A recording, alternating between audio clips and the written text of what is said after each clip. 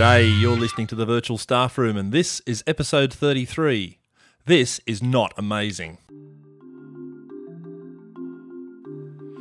Thank you for joining us here on the Virtual Staff Room. My name is Chris Betcher. I had the great pleasure recently of being asked by Apple Australia to be part of the Innovative Technologies in Schools conferences, the ITSC conferences. And in fact, I was asked to go along and give the keynote address at in fact, all five of them. So there was the Gold Coast, Adelaide, Sydney, Perth, and finally Melbourne a couple of weeks ago. And the talk I was asked to give was based on a blog post called This Is Not Amazing that I wrote quite a while ago.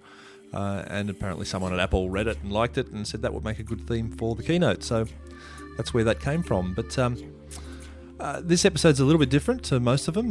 Normally we have an interview on the podcast here and we talk to various people about some issue in education.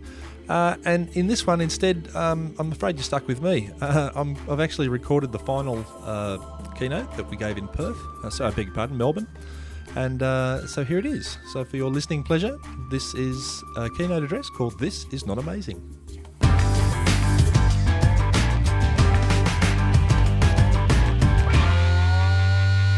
Hello everybody. That's better, I'll try it again. Hello everybody. Good morning class. Hi, it's great to be here. My name is Chris Betcher, I am a teacher. I work at Presbyterian Ladies College in Sydney. And I'm the ICT integrator there. Although I think I need to change that to like e-learning advisor or something because people are finally starting to listen to me pedagogically, not just technologically, which is really nice. I have a little talk I want to give to you today called This Is Not Amazing. And it's based on a blog post that I wrote about 6 months ago now that stemmed from this one day I had at school. And it's really funny, I had a couple of experiences this one day and at the end of it I went, wow, there's a lot of overlap there. And it started out by, I got a call to go and support somebody in one area of the school and they rang me and they said, we've got this thing with a spreadsheet and we don't know how to do it, can you come and help us? And I said, okay, so I came up and they were trying to do a mail merge. And so they were just taking a spreadsheet and a Word document and they were trying to push them together to push out some forms. And when I dummied this one up, of course, this is not the actual one, but I looked at it and went, oh, there's a bit of inconsistency here. You've got some spelling, some with capitals and some without. We should fix that before we do the merge. So I just did what I'm sure many people in this room can do. Oops, sorry. Pressed too many buttons. And, you go in there with your mouse and you simply select it and you go to the Find menu and you replace, and so you change lowercase Brighton with uppercase Brighton and you go and it just fixes it all for you, right? Who's seen that before? I'm hoping most of this room. Right? And I don't know, I've been doing computer stuff for quite a while now and that didn't strike me as anything, that was particularly magical, and yet the response that I got was, wow, that's amazing! And I thought about that and I went, wow, it's 2010 and we're amazed that we can do a find and replace. That's not good. And then later the same day, I got a call from someone and they said, we're doing a video and I've got all this footage and I just need help to put it together. Can you give me a hand? And I thought, okay, sure. So we took it over and we sucked it into iMovie and started doing the usual thing where you get your mouse and you know how it works. You grab the little bits of video and you drag them up into position. How many have done something like that? Okay, quite a few hands go up. Okay, and we just took them and dragged them up to the timeline to start to assemble our video. And of course, they actually said the same words as the first person. They went, wow, that's amazing. And again, I thought, it's 2010. Why are we still amazed that we can edit video? Now, I'm not saying that kids can do some great stuff with video, and kids can make amazing things with video, but the act of actually doing it shouldn't be amazing. I don't think, correct me if I'm wrong, but I don't think that in 2010 we should be dazzled by that. Yeah? Interestingly, the day before, at work I got another call to go and help someone with a spreadsheet problem, and it was very urgent. Come down and see us immediately. And I went down there and I said, we don't know how to do this. What do you want to do? Oh, we've got this number in this cell and we have to add it to this number in this cell. And I went, are you serious? And it's really hard to say that without sounding insulting, but they said, we've never seen that before. And after I showed them, guess what they said? Yes, that's amazing. So when you look at what the word amazing actually means, it means this idea of being astounded and surprised and, it's magical and it's, stupendous and spectacular and phenomenal and extraordinary and, dudes, adding two numbers in a spreadsheet is not amazing, or at least it shouldn't be. And what concerns me about that is if as teachers, and I'm not saying it's anyone in this room, of course, but if as teachers we are at a technological literacy level where we think adding two numbers in a spreadsheet is amazing, then I'm just concerned at what that does for our expectation of what we ask our kids to do. Now, this is a PowerPoint presentation that some year, 3 or 4 students, I think, did this. And the task was probably something as simple as make a PowerPoint about the First Fleet, which bothers me because there's no big question, there's no enduring understanding, there's no real, foundation to that other than make a PowerPoint. And we're really impressed because it was a PowerPoint. We did it on a computer. Isn't that amazing? I just want to take you through a couple of slides. So this is about where the First Fleet went. Well, apparently the prisons were full in England, so this is where the First Fleet come from. And there's a list of the ships, and we got that off the internet. And here's a bit of a thing when we probably got that off the internet as well. And there's a couple of pictures there. No idea why they're there, but we put them in. And then 78 May 17, not quite sure what that's saying. Might need a bit of an edit there, but that's okay. It was done on a computer. And then, of course, the girl who did this really liked horses. And I have no idea. But if I was editing this, I would probably put a capital C for Canary and leave the capital I for Ireland, as opposed to this slide, which a capital C for Canary and a lowercase I for Ireland. But I'm just pedantic about grammar. But there is more horses. And then, of course, there is more horses. And then, of course, there is a little interactive map, which I think took about 3 lessons to do, where you click on the button and the ship sails around the dotted line there. 3 lessons. And I'm not sure what the learning was there in terms of the First Fleet. They might have learned something about making a PowerPoint slide, but I don't know if it was 3 lessons worth. But there is horses in every port. And finally, we thank you with some horses. Now, I have heard teachers, and I'm sure there are many people in this room who have heard teachers say things like, you should see the PowerPoints my kids have done. They're amazing. And they're only amazing because they were done on a computer. Right? And to some people's minds, because it's done on a computer, it's amazing. In fact, the standard of the work's actually pretty low. The standard of the learning is actually almost non-existent. And the standard of what they came away with is, I think, probably not what the teacher really wanted. But it was okay. We did it on a computer. It was amazing. So, what I don't want you to hear from this is, that I don't think it's, I don't think I'm dissing on this idea of amazing, because I'm not. A sense of amazement is absolutely a wonderful thing to have. And as teachers, I think we have to go into that classroom every day being ready to be amazed by what our kids can do, because they're incredible little people who just can do some incredible things. But the danger, I think, in seeing where we see that technological bar is, I think Michelangelo sums it up really well. He says the greatest danger is not that our aim is too high and we miss it, but that it's too low and we reach it. And when you go into a classroom with a low expectation because you're dazzled by anything that simply because it can be done on a computer, I think we set our bar very low. And I think what ends up happening is we end up applauding that when in fact kids are probably capable of that. And so, and I won't do the poll here, but just quick show of hands, like how many of you have ever had kids do work that you absolutely blown away by, that you just went, how on earth, right? I think if you've been teaching long enough, that eventually happens, right? So, this idea of being amazing, I'm just going to challenge you for this couple of days. As you work through the stuff you do today, and you'll do some workshops later, and you'll go and learn a bunch of skills, and then tomorrow you'll bring them and we'll actually do some work where hopefully you get to be student for a while and you get to feel what it's like to go back to being a learner rather than just always the teacher. But I want you to think about the word not as being amazing, but as ambitious. Now, I was really lucky a couple of weeks ago. I was fortunate to have a chat with a guy called Professor Stephen Heppel, who some of you might have heard of. And I said we were talking about projects that kids do that are interesting, engaging, fascinating, amazing projects. And we're talking about what is the teacher's role? What do you actually bring to the table to get the best out of kids when they're working with technology?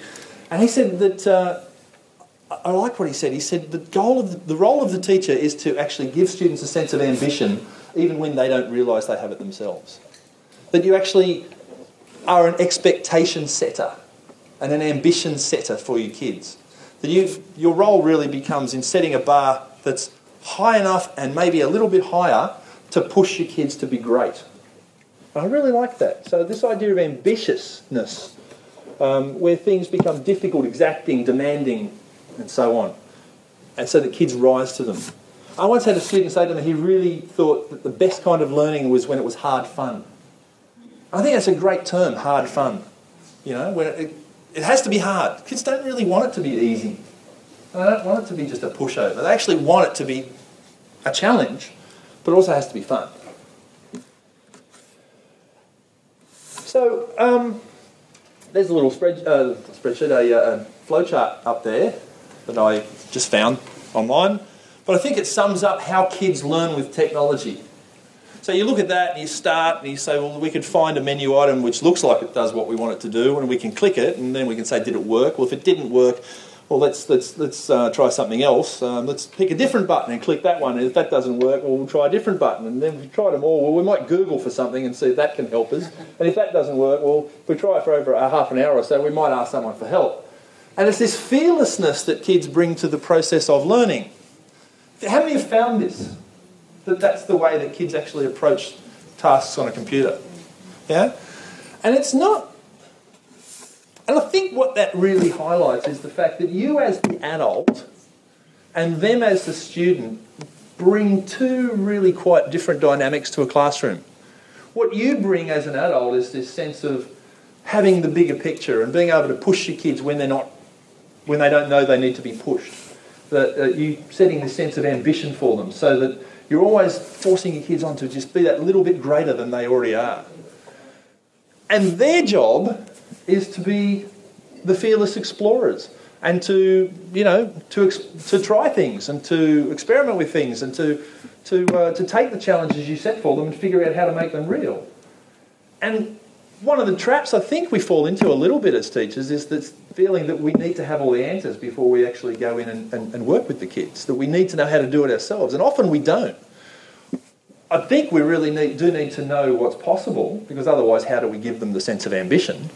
So we certainly need to know what's out there and what's around and what they might be capable of, and to find interesting things for them to work on. But in terms of actually understanding it and being able to do it ourselves, I don't know. I don't think that's really necessary. How many would agree with that? Yeah? A couple of hands go up. It's good. I am just going to quickly whiz through a couple of little projects. These are all things that I've actually done with my kids, and I'm not holding them up as the high watermark of achievement or anything like that. It's just that if they're things that I've done with my kids, I can tell you the backstory. And the backstory is often the most interesting part. Okay, just looking at the end result doesn't often tell you much. So I can't tell you the backstory on things that I haven't worked on. So Scratch. How many work with Scratch? Put your hand up. Okay, Scratch is a program. It's a free program out of MIT in Massachusetts in the States. And it's a programming language for kids, basically. And what I find fascinating, I'm doing this with Year 3 through to Year 5 at the moment. And one of the interesting things is, in order to make this is called a sprite, but in this case it happens to be a cat.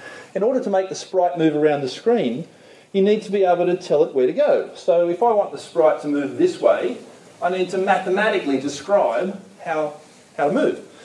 Now, once you start getting complicated, you realise that there's actually a Cartesian grid sitting behind the screen there.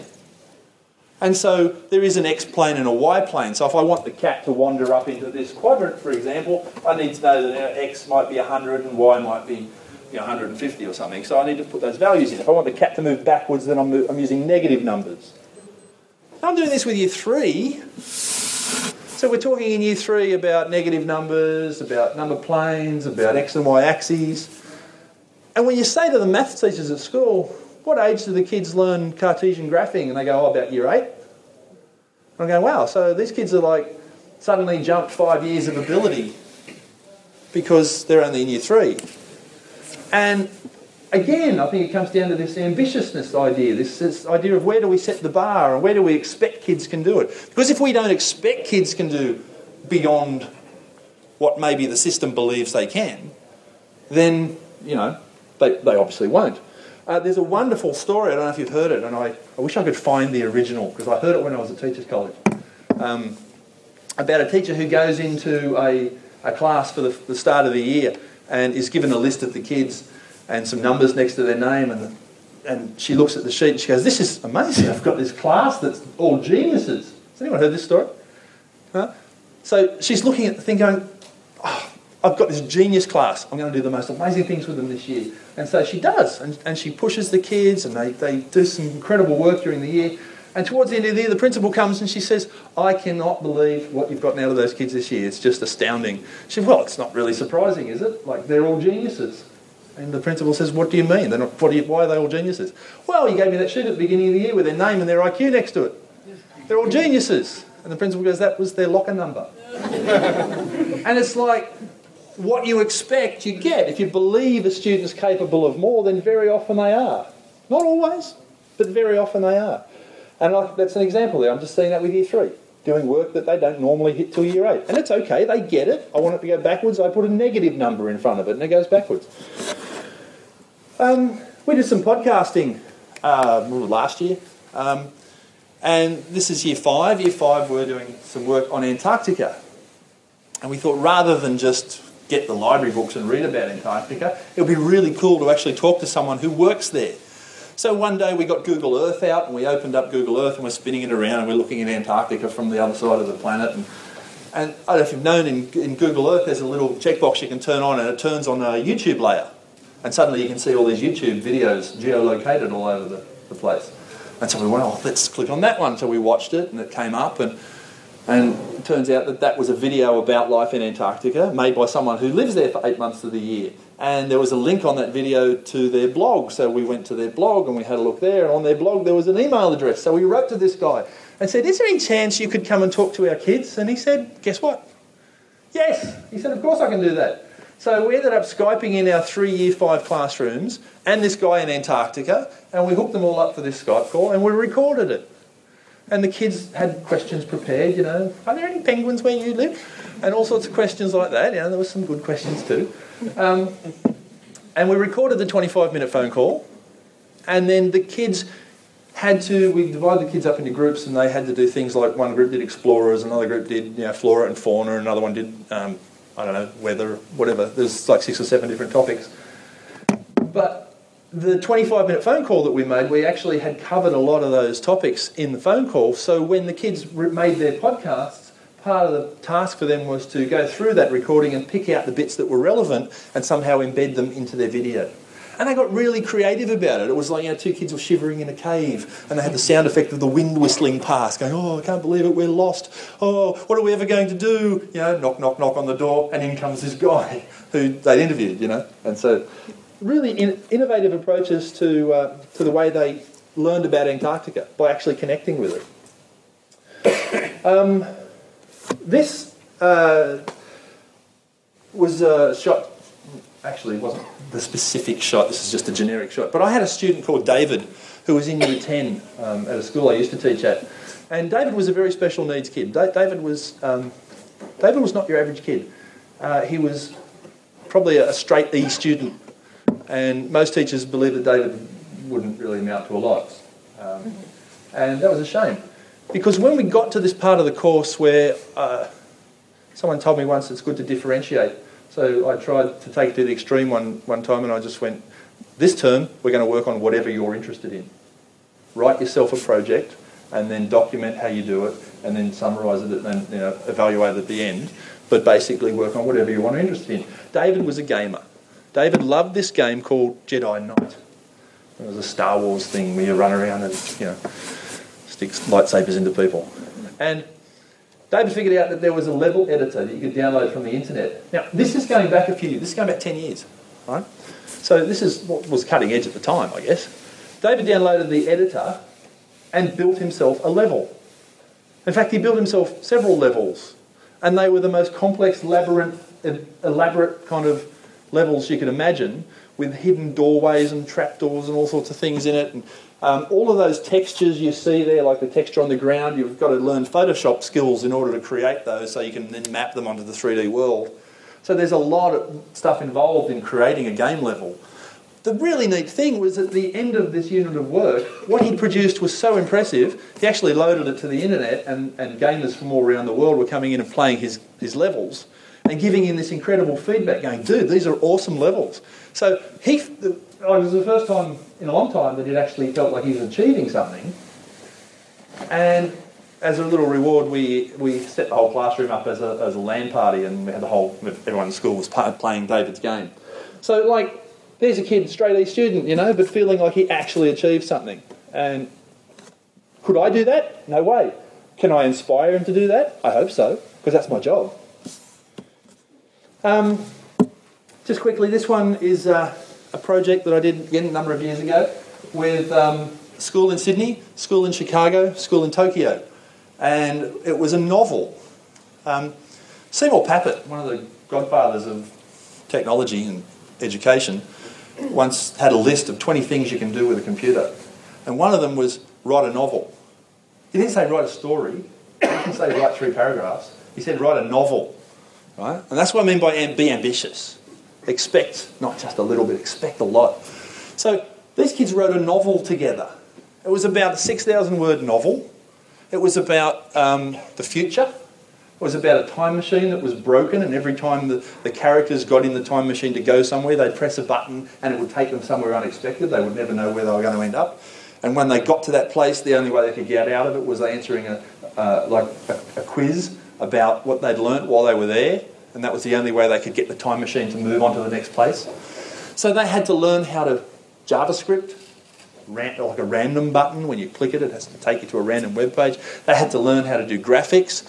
A lot of those graphics and drawings you can see there, we would have a student in Sydney draw it and then send it to a student in the States who would then colour it in, who would then send it to a student in Japan who would then animate it with Flash, and so on. And so we had, for about an 8-month period, we had files flying around the world every day. Now that's pretty much how big business really works these days. People working in teams, cross-cultural teams, multidisciplinary teams. And I just thought that was a good example of what happens when you give kids a big enough project. And then you kind of get out of their way a little bit and just let them get on with it. It was a very impressive piece of work. I taught in Canada for a little while, and they gave me a business studies class. And I've never really taught business studies. And those of you who have been asked to teach subjects for which you're not trained or necessarily all that motivated, you know that sometimes it's a little bit uninspiring, sometimes. So, and I don't know if you've taught in the US or Canada, but it's a very textbook-based culture over there. And it's very much, here's the book, learn chapter 7, there'll be a test. And we got about halfway through the semester, and I just one day I came in and I said to the kids, I just can't do this anymore. How can we make this more interesting? And of course, they all have iPods and stuff. So I said, what if we turned the rest of the book into a podcast? And I went, okay, we could do that.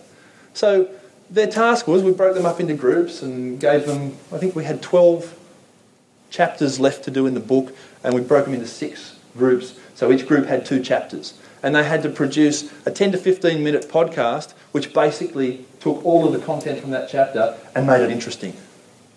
And in order to do it,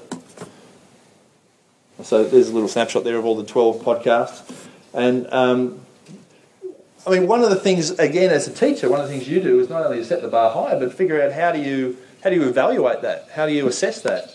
So, for example, in this one, I know that's very difficult to read, but that marking rubric there was designed to reward people who went above and beyond, to push them. So, for example, up here, it talks about going outside the classroom. Example, there was a group of students learning about consumer finance. How do you get a loan to buy a car? And so not only did they have to take the contents of the textbook where it talked about how to get a car loan, but one of them said, why don't we go down to the local car dealer, which was like around the corner, and we can interview the salesperson, and they can tell us how you buy a car. So they did. They took their little voice recorders and they wandered down there and they interviewed the salesperson. Another group went down to the bank across the road and interviewed the bank manager on how you set up a bank account. Another one had a father who had actually invented something and held a patent. It was a little golf buggy accessory. And so interviewed Dad. And so the kids were actually going outside the classroom with their voice recorders and their iPods and stuff and bringing those things back and including them in the podcast. I don't know whether I've got a snippet here. Marketing. It is necessary for business survival in today's constantly advancing marketplace. But what is marketing and how do we use it? I'm Pat. I'm David. I'm John. And I'm Colleen. Welcome to PodBiz. This is our episode on marketing.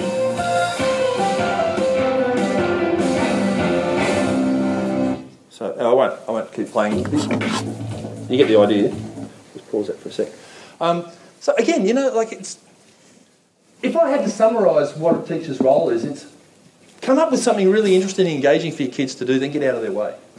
And a lot of times we forget about the second bit. I don't know about you, but I used to be a real micromanager, and I'd come in and say, okay, you're going to do this, you're going to do that. And seriously, I learnt that the best thing I can do as a teacher is to just get out of their way a little bit. I have to provide the environment and the tools and the inspiration for them to actually do something great, but then I have to sort of back off a bit and let them just get on with it and do it, and then come in and swoop in when they need it and provide guidance and, have you thought about doing it this way? And, that's what good teachers do, and I'm sure many of you do exactly the same thing. This project, just heard that. This is a Year 12 project of a student that I taught a couple of years ago, and she built it using a technique called machinima. And in case you haven't come across machinima before, basically what you do is you use a 3D game or a 3D environment, so you could do Second Life or World of Warcraft, or she used The Sims, just a 3D game, and she taught the characters how to act out the script that she had in mind. Okay. Can I just get you to push the volume? I do weird things, yes. But lately, even I'm beginning to think I'm losing the plot. Losing? Plot? You might ask. Well, let me explain. I've been having a normal week. In any way the word Can I just get you to drop the volume a bit? Thanks. So, essentially, the way you build this is, let's say you've got an idea for a movie. You want the character to walk in and hold a teddy bear and sit at a table and write. Well, the characters are all virtual characters. So first of all, you have to teach them how to sit at a table and write. You have to dress them in clothes. That T-shirt that she had that said Ford sucks, or whatever, Ford rules, whatever it said. She was a motor racing fan. So she made the T-shirts in Photoshop and mapped them onto the characters' bodies. She then taught the characters how to dance or how to play the piano, because they don't know innately. So you have to train the characters in the game. By the way, that's supposed to be me sitting at the desk.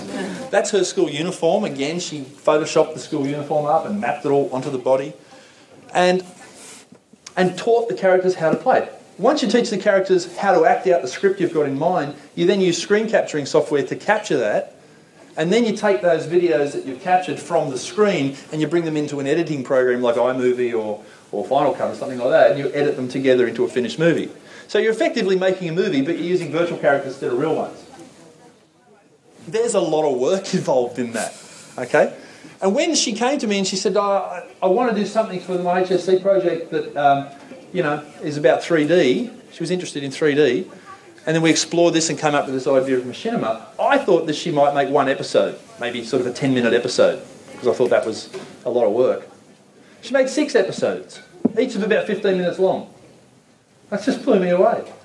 And again, could I do that? No. I understand the principle of it, but I've never actually done one.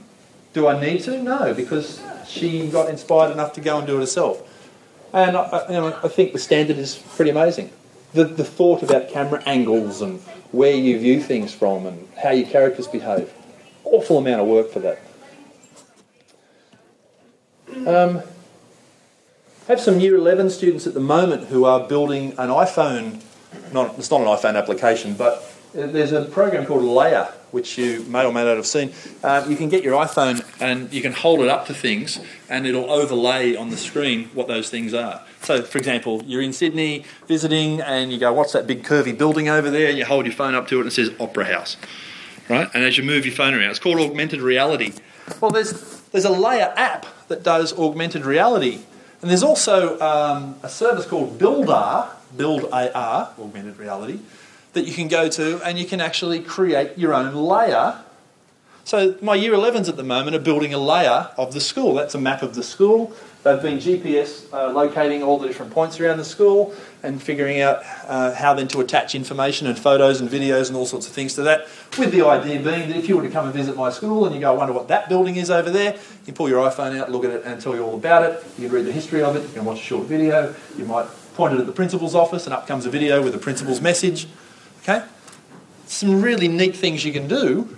But again, just it's a matter of, as a teacher, could I do it? Maybe. Do I want to do it? No, because that's their job, right? I just have to figure out how to inspire them to do something that pushes them. The last example I'm going to give you is a little bit self-indulgent, but this is my daughter. And she's quite a talented little singer. She's 14 years old. And she's part of a local singing group with the local council. And she got invited to go to Japan last year. Except that they subsidised part of it, but then the kid had to raise the rest of the money to go. So she comes home and she says, Dad, I'm so excited I get to go to Japan. I've got to raise some money. It's going to be quite expensive. And I went, okay, what have we got to do? Sell chocolates? And she goes, no, I've got a better idea. We're going to do some virtual busking. Okay. So she went to YouTube. I'll let her explain it. Hi, my name is Kate and I live in Sydney, Australia. I'm 13 years old and I'm a singer. I recently got into a talent program for singing run by my local council, and at the end of the year in October we're going on a tour to Japan, which is very cool. I'm very excited, however it is quite expensive. So I was thinking of some ways that maybe I could raise some money for that, and I thought of busking, but then I sort of thought not a good idea. So I thought, why don't I bus online? So that's sort of what this website's about.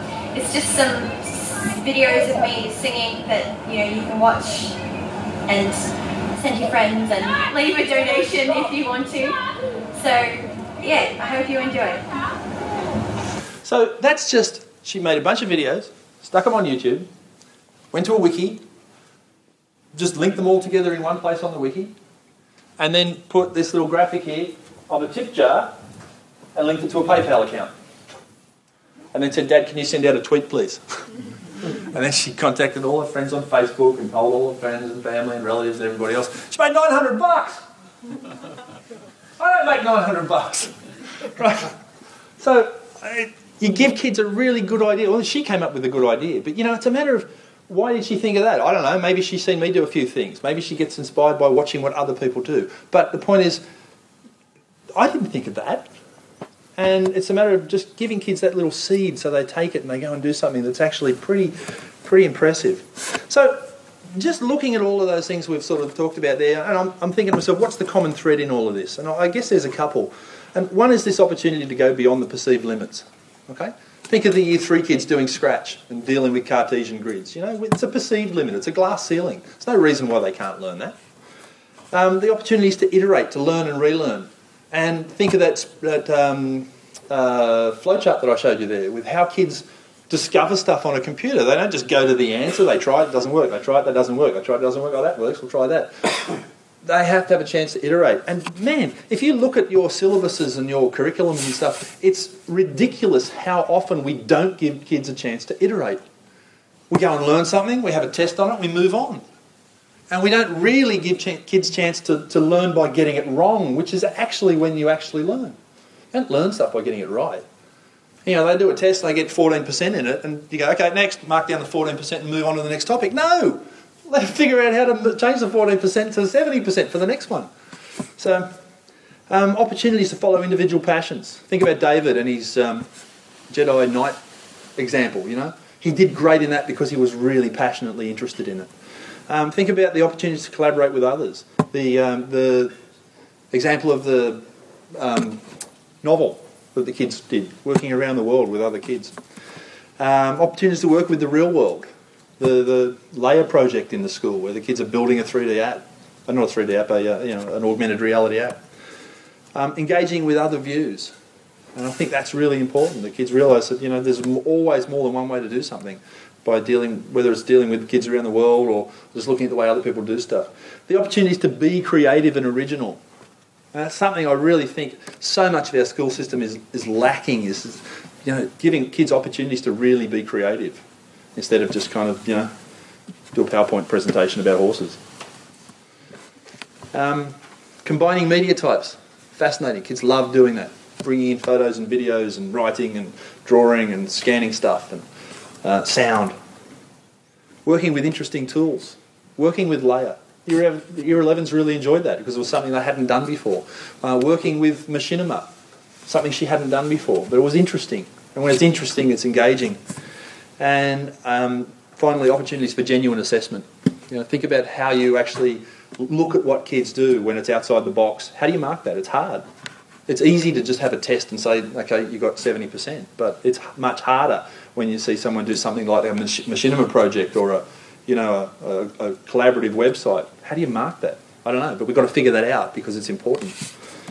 And so that's pretty much it from me. And over the next couple of days, I just want you to really think about the goals that you set for yourself while you're here, the goals that you set for your kids when you go back to the classroom, and how that when people look at what you're doing with your kids in the classroom, how when they say, that's amazing what you got your kids to do, how you can sort of smile to yourself and go, yeah, it really is amazing. So thank you very much.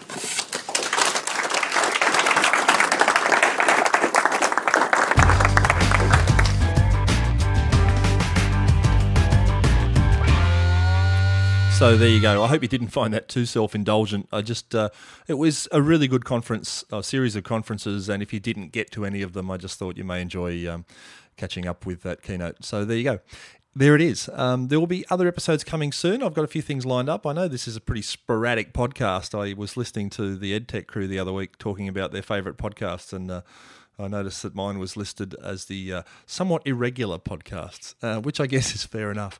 But I'm trying to pump some more episodes out, and I've got a few things lined up, so we'll try and get those out shortly.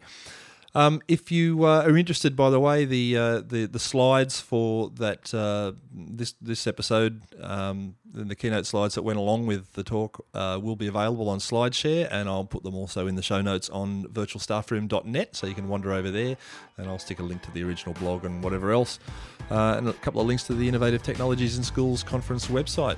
If you didn't get there this year, and well, you should have. Hopefully they'll run something like it again next year. I don't know that it'll be called that. I have some inside information that suggests that possibly they won't be calling it that next year, but I'm sure it'll be something.